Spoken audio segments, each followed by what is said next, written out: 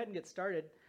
So we're looking at Psalm 42 this morning, and this is a psalm that talks about difficulties or distress. And if you haven't experienced a hardship, it's coming, but I think it's safe to say that for most of us, we've experienced at some point a hardship or a difficulty. And as you look in your scriptures, if you look in your Bibles, you'll see countless examples of people or even groups of people who've experienced difficulties, hardships. You don't have to look very far. You can see within your family those family members with going through difficulties perhaps, or that have gone through difficulties. You look at your friends or your community that God's placed you in, and you don't have to look very far to see hurt and pain and people going through difficult times. It's a universal thing that we all experience, right? But how one encounters and endures these hardships is what matters. And as we look at the Psalms, we see the Psalms express a great deal of emotions, a wide range of different emotions, and they provide us with insight, how to go through some of these different things, whether it's grief or joy. There's many different emotions covered in the Psalms. But so today, as we look at Psalm 42, we're looking at hardship, we're looking at trials. And so as we get started, I kind of want you to notice about this psalm, there's a lot of similes in it. There's a lot of pictures, metaphors used throughout this psalm. And so as we go over them, sometimes I'll mention them, sometimes I won't, but they definitely add to what the psalmist is saying here. And this psalm is organized into two main sections. It's kind of written like a hymn, almost like several verses and then a chorus, and then several verses again, and then another chorus. So we're going to look at Psalm 42. Psalm 43, if you look in your Bibles, it doesn't really have a title. Maybe you've got a supplied title, but as far as the manuscripts go, there's no title for Psalm 43, and there's a lot of similarities to Psalm 42 as well. And so we're not going to go over Psalm 43 this morning, but as you read, as you have time, it's kind of a companion psalm to it, and so I'd just like to mention that. Looking at titles, let's just quickly look at the title here. First, it says, your Bibles probably say something along the lines to the chief musician, a contemplation of the sons of Korah, or for the choir director, a maskil of the sons of Korah. And so that word contemplation or maskil is, the root word for that is to have success. It's to understand or to comprehend. So as we look at this psalm about difficulties, we want to keep that in mind. This psalm is designed to help us have success through those trials and difficulties in our life. And so we also want to notice that it is from the sons of Korah. And if we had time, we'd go back and look at number 16, that we see Korah's rebellion. But we don't have time for that today. But Spurgeon says this about the sons of Korah here. And they were the spared ones of sovereign grace, preserved, we know not why, by the distinguishing favor of God. It may be surmised that after their remarkable election to mercy, they became so filled with gratitude that they addicted themselves to sacred music in order that their spared lives might be consecrated to the glory of God. At any rate, we who have been rescued as they were from going down into the pit out of the mere good pleasure of Jehovah can heartily join in this psalm, and indeed in all the songs which show forth the praise of our God and the pantings of our hearts after him.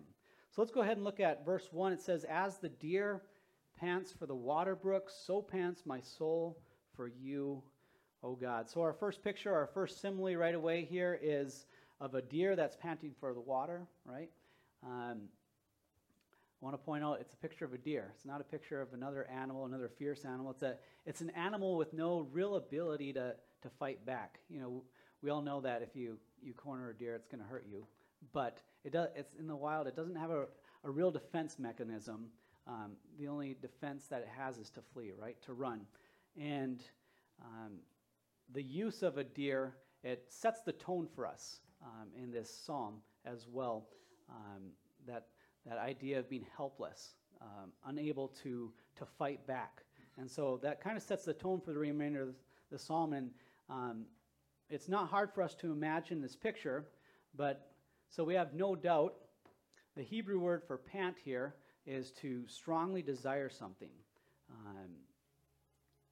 And this the verse says, as the deer pants for the water brooks.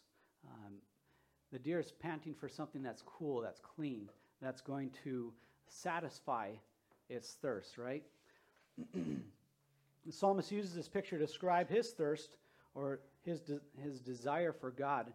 And it really begs the question, what is your desire, or where is your desire? What do you place your worship in? When we look at the psalm, we see this theme of worship come up time and time again, whether it's in this psalm or in psalms before or psalms after. This idea of worship is found throughout the psalms, and it's because of how big of an impact worship has in our life. And we see that we are, as God created us, designed. He created us and designed us to worship. But when we try and satisfy our thirst in water that's tainted and dirty, or place our worship on things that can't satisfy, we find ourselves in a world of disappointment, hurt, and unfulfilled worship. And so God's designed us for His pleasure, for His good purpose. But when we try to fill our worship with something else besides Him, you fill in the blank, right? It's not going to satisfy. And you see that in the world, people running from one thing to the next, trying to satisfy this desire that they have. It's never going to be fulfilled until they put their trust, their faith, their hope in the person and work of Christ. So let's go continue on in Psalm 42, verse 2. It says, "My soul thirsts for God, for the living God. When shall I come and appear before God?"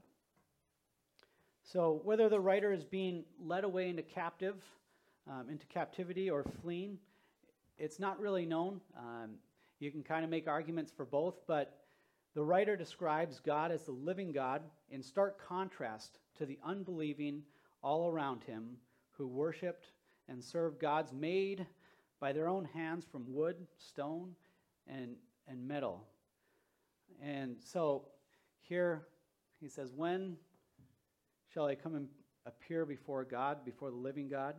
And something just I thought was really neat, really interesting. When we look at the Psalms, the first book of the Psalms, Psalms 1 through 41, Yahweh, the kind of the ultimate name for God, the all-encompassing name for God, the name that the Israelites revered so much that they wouldn't really even say it. That's used in the first book. In the second book, more predominantly used is Elohim, or El for God. And it's when it's used in the plural form, like it is in this chapter, it's used and it's understood as expressing intensity. And so an intensity over creation, over the created world, created order. And so when we look at this, when the psalmist says, "My soul thirsts for God, for the living God," and whether he's in exile or captivity, he sees these false gods all around him, and he's saying, well, when shall I come and appear before my God who created all these things, not these worthless gods who can't hear, who can't do anything. And so he has this cry to God. The writer thinks about his living God as he asks his first question, when shall I come and appear before God? You see, this is the natural progression of a soul that thirsts for God. We see this command to appear before God in Exodus 23, 14 through 17. If you guys just want to turn there real quick, Exodus 23, verses 14 through 17.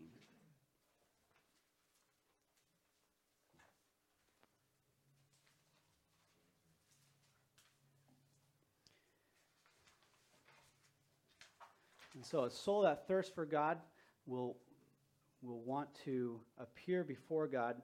And so this, read these few verses here. 3 times a year you shall celebrate a feast to me. You shall observe the feast of unleavened bread. For 7 days you are to eat unleavened bread, as I commanded you, at the appointed time in the month of Abib. For in it you came out of Egypt, and none shall appear before me empty-handed. Also you shall observe the feast of the harvest, of the first fruits of your labors, from what you sow in the field. Also the feast of the ingathering at the end of the year, when you gather in fruit of your labors from the field. 3 times a year all your males shall appear before the Lord God. So this is what this writer was longing to do, thirsting to do, is to appear before God. He knew the way to Jerusalem. He knew where Jerusalem was. He knew the times that he should appear. But as an exile, he wasn't able to satisfy that thirst of appearing before God.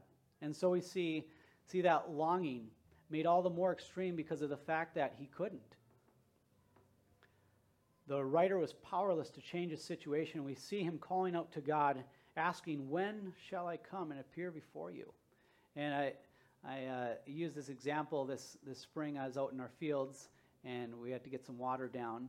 And I didn't bring any fresh water out with me. And looking at this dirty river water flowing by, it's amazing how thirsty you get when you're just standing by some clean or not clean cold water. You could drink it, but you get pretty sick, wouldn't you? That thirst it's not quenched until you get a good drink of cold water. And that's what the psalmist is. He knows each time a different feast comes by, he knows where he wants to be, where he's supposed to be. But he's not able to be there because of this exile. So let's continue on back in Psalm 42. Verse 3, it says, "My tears have been my food day and night, while they continually say to me, 'Where is your God?'" Here's another picture. Sorrow is this man's portion. And I want you guys to notice as well the day and night reference here. We're going to make note of it because we're going to see it again in this psalm.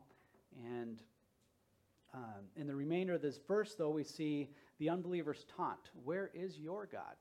So they got all their gods around them, but where's your God? Where's he to help you?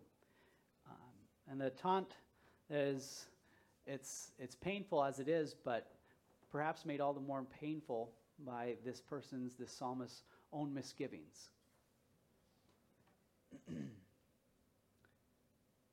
His own thoughts of where is my God? And oftentimes when we go through difficulties and trials, it's easy to ask, isn't it? God, where are you? How come you're not here helping me through this? Let's go ahead and jump to verse 4. "When I remember these things, I pour out my soul within me.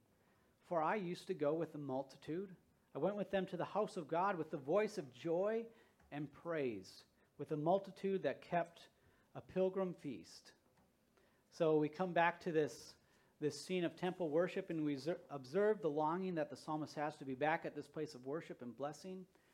And we see 3 things mentioned here. We see the psalmist's worship, we see his fellowship, and we see his obedience. When these things cease to exist in your life, what you find is that you start to become spiritually apathetic, lethargic, and depressed in your heart.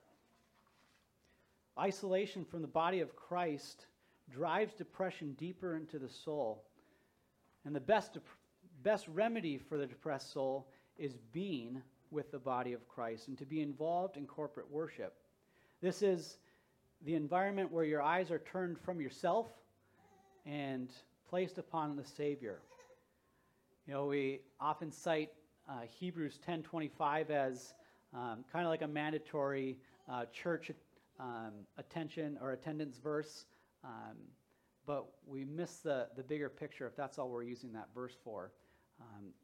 It says, this is Hebrews 10:24 and 25, it says, "Let us consider one another in order to stir up love and good works, not forsaking the assembly of ourselves together, as is the manner of some, but exhorting one another, and so much the more as you see the day approaching."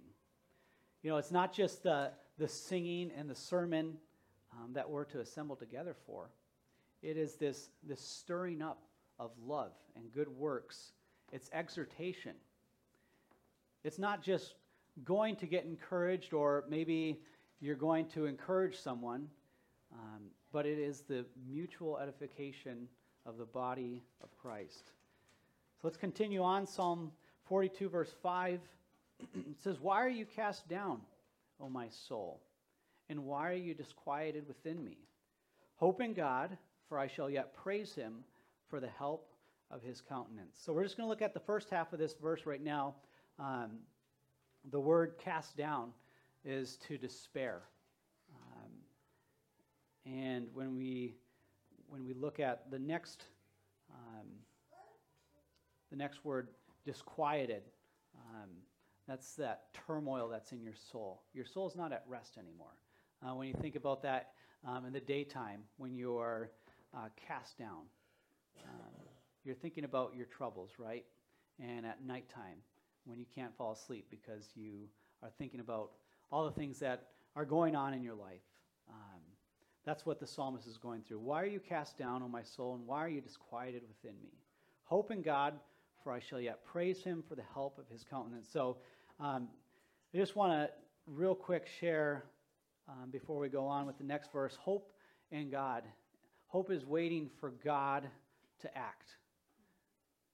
It's not a hope that the world would talk about, but it's waiting upon God to act. And so we're going to look at that more once we get to verse 11. But we'll go ahead and continue on. Psalm 42:6, it says, "O my God, my soul is cast down within me. Therefore, I will remember you from the land of the Jordan and from the heights of Hermon, from the hill Mizar." As we begin this verse, the first thing we want to notice is that the psalmist gives voice to the despair, to the being cast down. Some translators have put deeply depressed or deeply discouraged. It is that which has caused the soul to be cast down. This is something that we see the writers of the psalm do time and time again. As they pour out their hearts before God, they tell God specifically what they're going through. And it's a crucial step that we need to take in our lives as we deal with our emotions. We need to clearly identify that our soul is in despair and what has caused our soul to be cast down.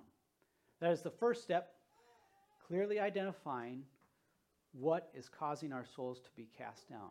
So naming that thing that is causing you despair. The second is to give voice to this despair as we bring it before our Father.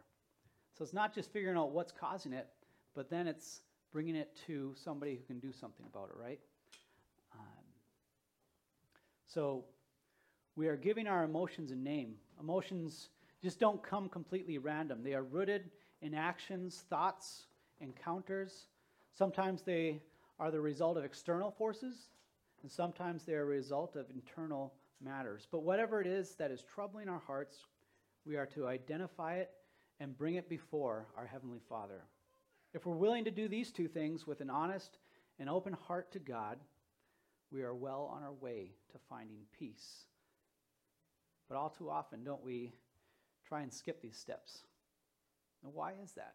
Why do we try and skip these steps of addressing, naming what is going on in our life, and then bringing it to God? It could be that we haven't identified what's causing our distress. We're choosing to let our emotions rule and reign in our lives. And obviously, we know that emotions aren't wrong or bad, but emotion that is rooted in wickedness shouldn't be allowed to rule and reign in our hearts and lives. And when we think about this type of emotion that's not willing to address the root, we think of our children, right? And we help them. We walk them through what's going on. And so it's part of parenting, and as parents, we need that wisdom to be able to properly address those things that they're going through. But the second reason we choose not to identify and give voice to our distress is because we are afraid of the answer that God has for us. You see, more often than not, we already know the answer, but we are refusing to submit to the authority of God in our lives. We want things to be different. We want to say, but God? It comes down to the fact that we don't want to hear, like Paul heard in 2 Corinthians 12:9, where he says about his thorn in the flesh, that my grace is sufficient for you, for my strength is made perfect in weakness. It comes down to the fact that we don't like the direction that God is taking our lives, so we try to shut it out, don't we?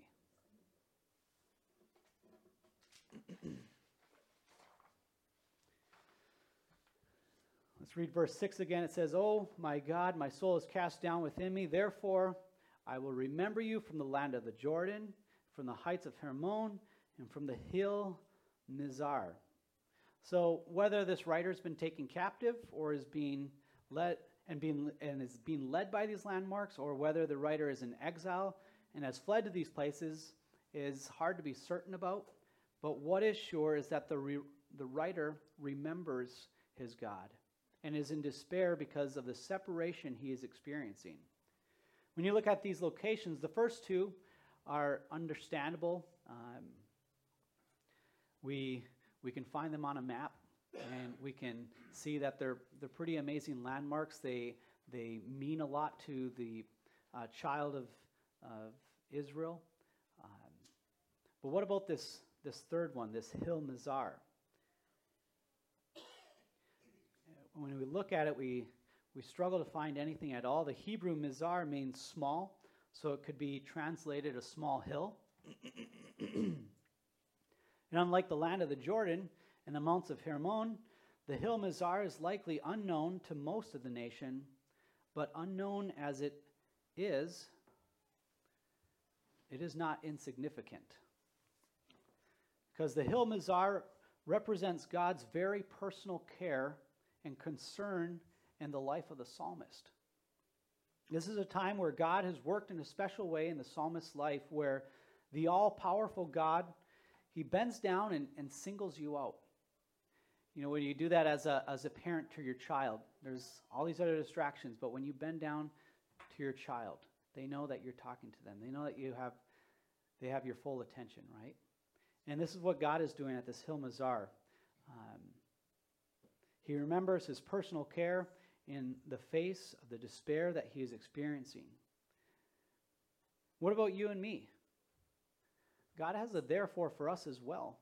Our therefore is found in the person and work of Jesus Christ on our behalf. What greater victory is there than the victory over sin and death? And what greater blessings are there than those given to us by our Heavenly Father? Ephesians 1:3 talks about the blessings that we've been blessed with every spiritual blessing in the heavenlies in Christ Jesus. The fact that God loves you and me and offers us all salvation through Jesus Christ is something that is absolutely amazing and that we can all lay hold of.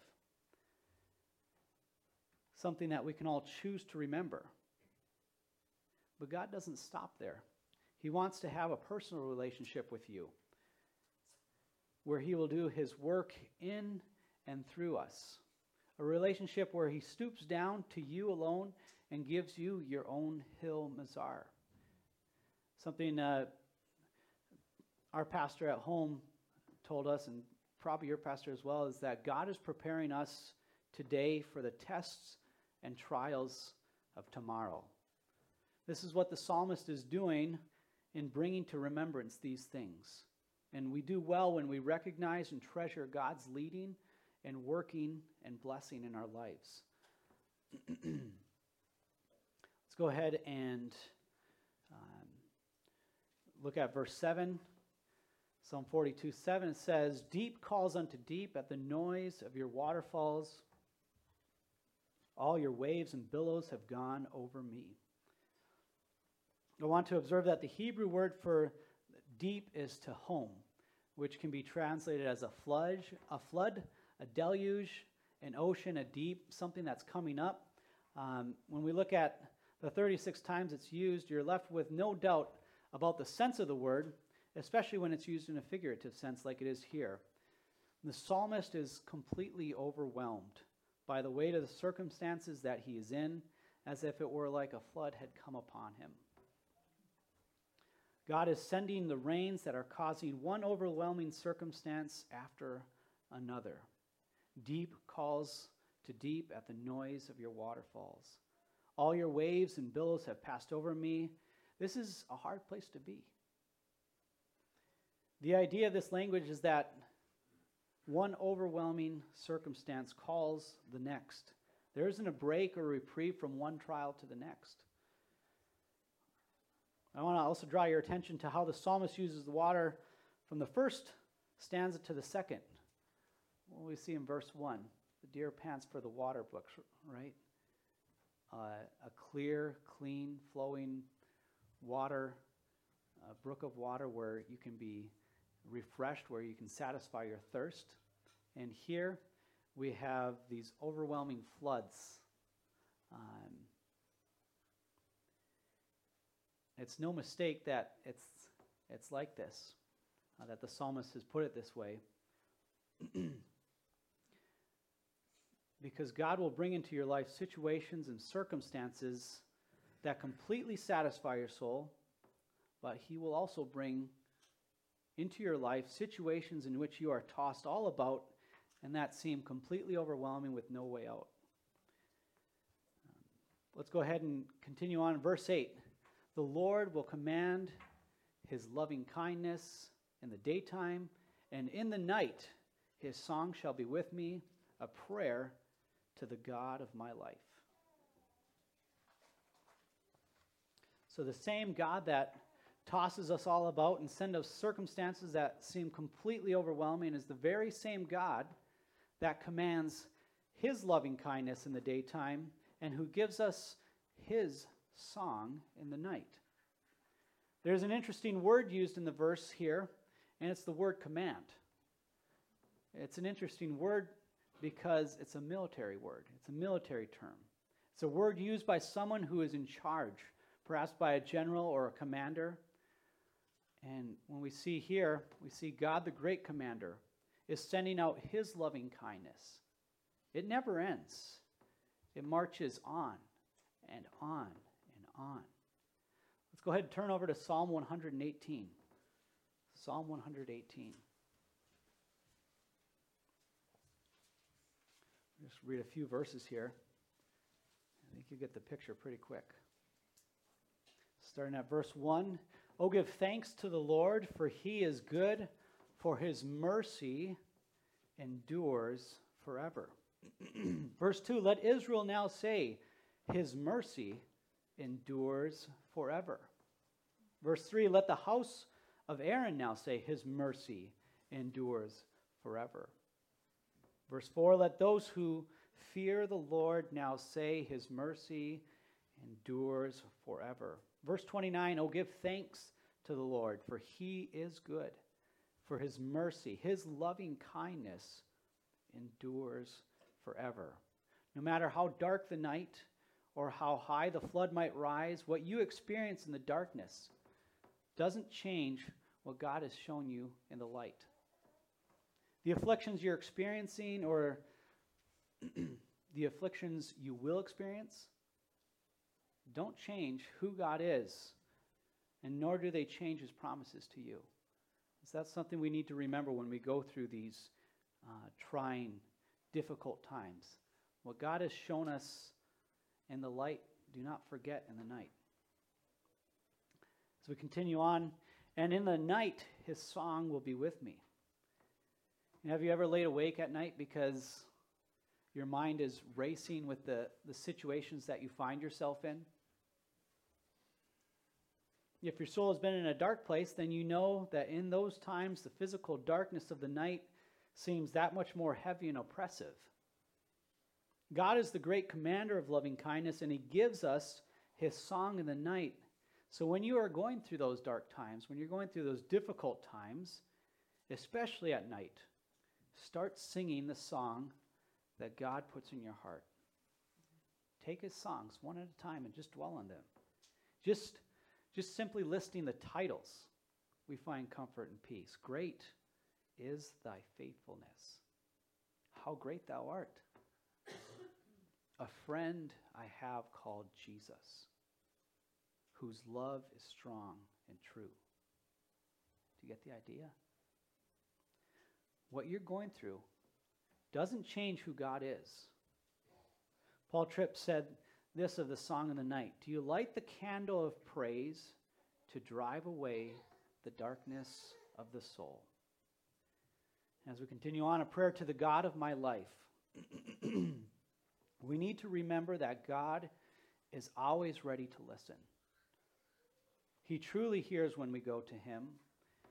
We have access to God through prayer. You know, that's a wonderful truth and a wonderful promise that he has given us. And a dear believer shared with me that while he was going through an especially dark time in his life, the only thing he could pray was, Jesus, help me. Jesus, help me. You see, it's not in how eloquent we pray or the length of our prayers that matter. It is remembering that God is always there and God always hears, even when all you can say is, Jesus, help me. Let's go on verses 9 and 10. I will say to God, my rock, why have you forgotten me? Why do I go mourning because of the oppression of the enemy? As with the breaking of my bones, mine enemies reproach me, while they say to me all day long, where is your God? So in the first half of the stanza, we have God working and causing us to go through difficult situations. And in the second half, we have once again a reminder of the reproaches and taunts of the enemy of God. It's difficult to go through the dark and deep waters of verse 7, but when God calls us into the presence of the enemy, where it seems that God is silent, it is one of the most difficult things we face. It is difficult because we know that God is choosing to allow this. And second, it puts us in the place of extending forgiveness to those who have wronged us. It is difficult for us to see wickedness, the wickedness of our oppressors, and not call upon God to judge them, isn't it? We need to remember where we came from and how God had to do a mighty work in our hearts and how God was long-suffering to us. God doesn't simply allow us to be surrounded by the enemy so that we can just be oppressed and afflicted. God has a plan and a purpose so much greater than that. God allows you to be persecuted so the lost will have an opportunity to see the love of God in and through you. So as we continue, the question that begs asking is, how can we have hope in this? Where is the redemption in all of this?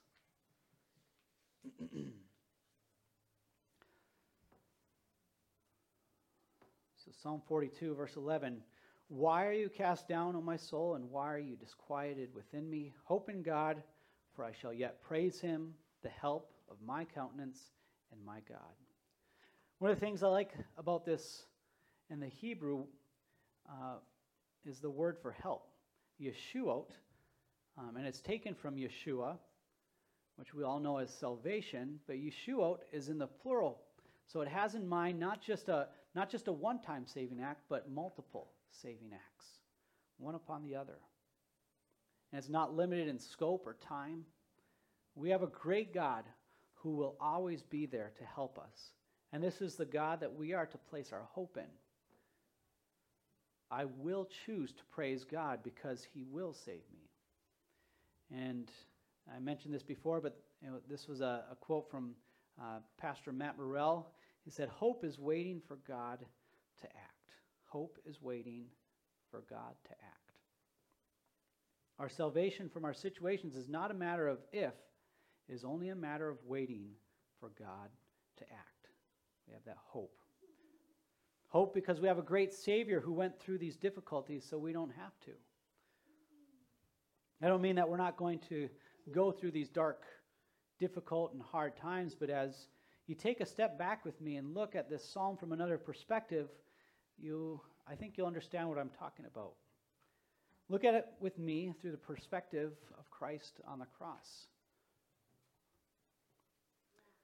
In John 19:28, Jesus said, I thirst.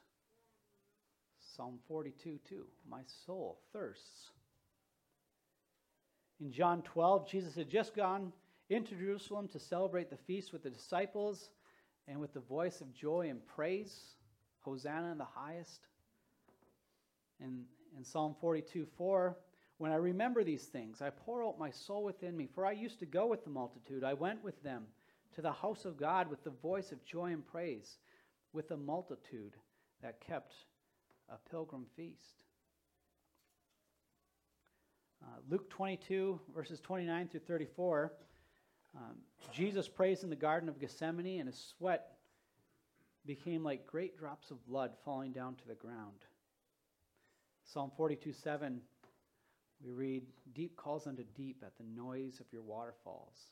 All your waves and your billows have gone over me.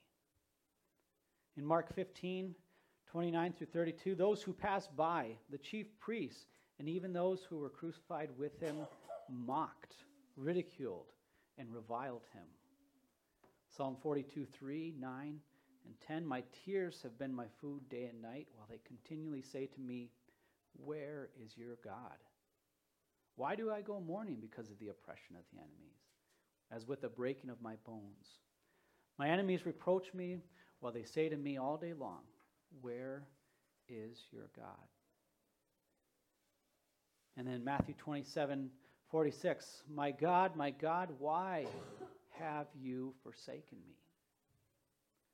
And Psalm 42:9 says, I will say to God, my rock, why have you forgotten me? You see, in Psalm 42, verses 5 and 11, we're told to place our hope in God. Not because God is going to pull us out of these situations and circumstances the moment we ask him, but because he has already been there before us, and he comes alongside us, and as Isaiah says, he carries our griefs, he carries our sorrows, and our griefs he himself bore. It is the truth that Christ can redeem these circumstances and use them for his glory as we wait for God to act. This is why we hope in God. Okay, let's pray. Our gracious Heavenly Father, we thank you for the opportunity that you've given us to be together this morning. We thank you for this psalm. We just thank you for just the truths found in it, for the promises of your word, Father. We thank you that you've gone before us and you come alongside. You carry our burdens. You bear our sorrows, Father. And Father, we just thank you that we have a great God that we can go to in any situation. And I pray that we wouldn't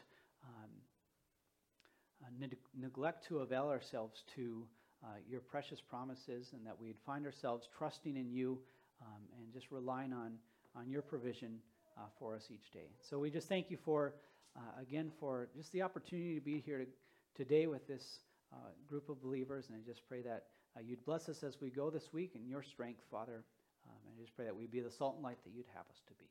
And so we pray these things now in Jesus' name.